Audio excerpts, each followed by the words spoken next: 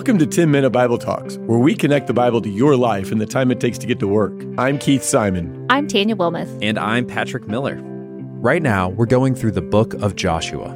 Also, if you want to connect with us, follow us on Twitter at TMBT Podcast. You can also check out our hashtag AskTMBT, where you can ask us anything and we'd love to connect with you.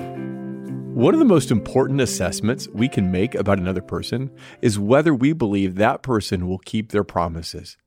If we think they do keep their promises, if they have a track record of doing what they said they were going to do, we call that person trustworthy. And that's a very high compliment. Think about the promises that we make in our life.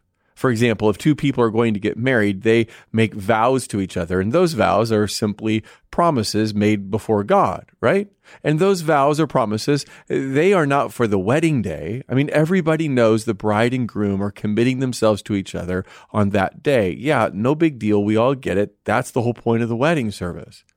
Those vows, those promises, they're not so much about that day as much as they are about the future. They are binding you together as you walk into the unknown.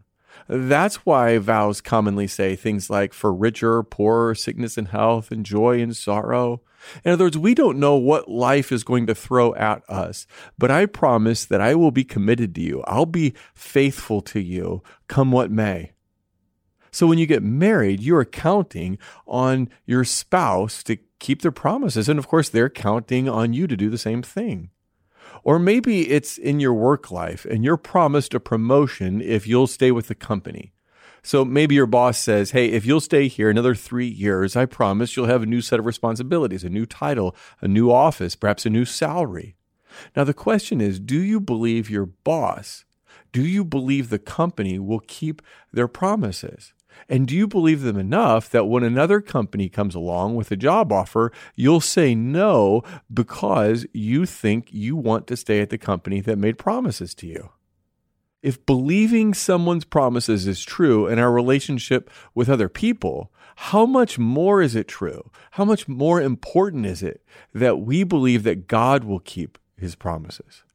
So let me just ask you, God makes lots of promises. Do you believe he'll keep them? One of the promises God makes is in Isaiah 41:10. He says this, "So do not fear, for I am with you. Do not be dismayed, for I am your God. I will strengthen you and help you. I will uphold you with my righteous right hand." The command there is really clear. It says, do not fear. Don't be afraid. And that command is rooted in the promise that God will give you strength and help. So when you're facing surgery or a difficult conversation or you are leaving out on a mission trip, do you believe that God will keep his promises? It's the only way to not have fear, to believe that God is with you and will uphold you. All right, here's another promise God makes in Psalm 34:10. It says, "The lions may grow weak and hungry, but those who seek the Lord lack no good thing." Do you believe God's promise that if you seek him, there will be nothing that's good for you that you'll lack? I mean, life is hard and things don't always turn out the way you want it to. In fact, they often don't turn out the way you hoped. So now here's a promise to say, I'm seeking God, and so I will trust that if God doesn't give it to me, it's because it's not good. Because here he has promised that those who seek him will lack no good thing.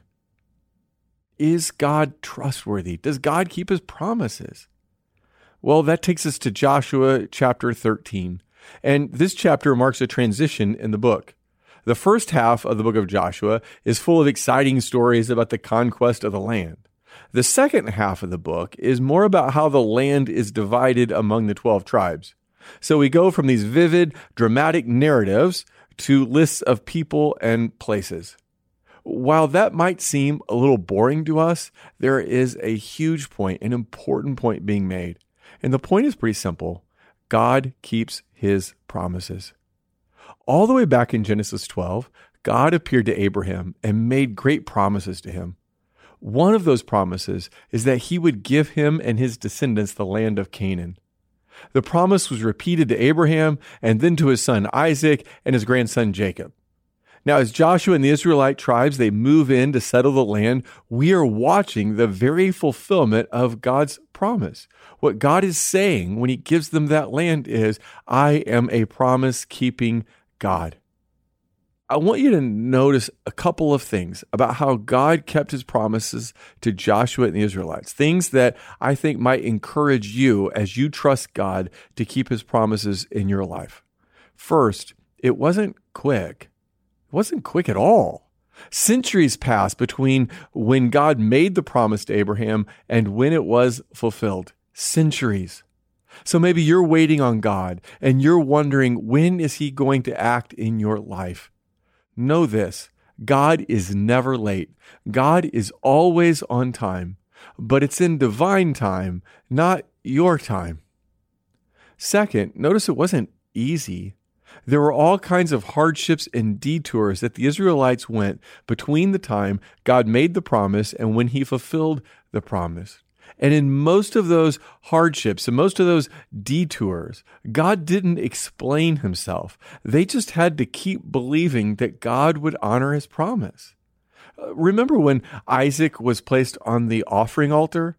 God had promised that he was going to bless Abraham with a son and fulfill his promises through that son. But then God called Abraham to put Isaac on the altar. But even in that moment, God was still trustworthy. When Jacob ran away to save his life from Esau, who wanted to kill him, God was still trustworthy. When Joseph was sold into slavery for Egypt and it looked like God's plan was going to be foiled, God was still trustworthy.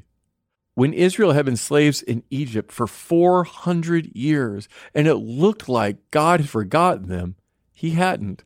God was still trustworthy. When Pharaoh let the Israelites leave Egypt, but then changed his mind and trapped them out in the desert, and there they stood between Pharaoh's army and the Red Sea, and it looked hopeless, God was still trustworthy. When Moses was up on Mount Sinai for too long, at least according to the Israelites, and they made an idol because their faith had wavered, God was still trustworthy. There were many days when Joshua and the Israelites doubted God's promises, but there was never a day when God's promises were in doubt. So what has God promised every Christian? Well, here are a few of them. God has promised to never leave you or forsake you. He's promised to be your shield and defender and refuge. He's promised to satisfy your hunger and quench your thirst. He's promised to meet all your needs in Jesus. He's promised to give you everything that is good for you. He's promised to resurrect your body at his return. He's promised you unending joy in his presence. Put your trust in God. God keeps his promises. He will never fail you. Thanks for listening. If you've enjoyed this content, please subscribe and give us a rating. That helps others find this podcast more easily.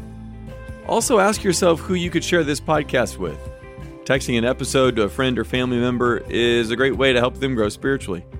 If you want to go deeper, check out our show notes for book recommendations.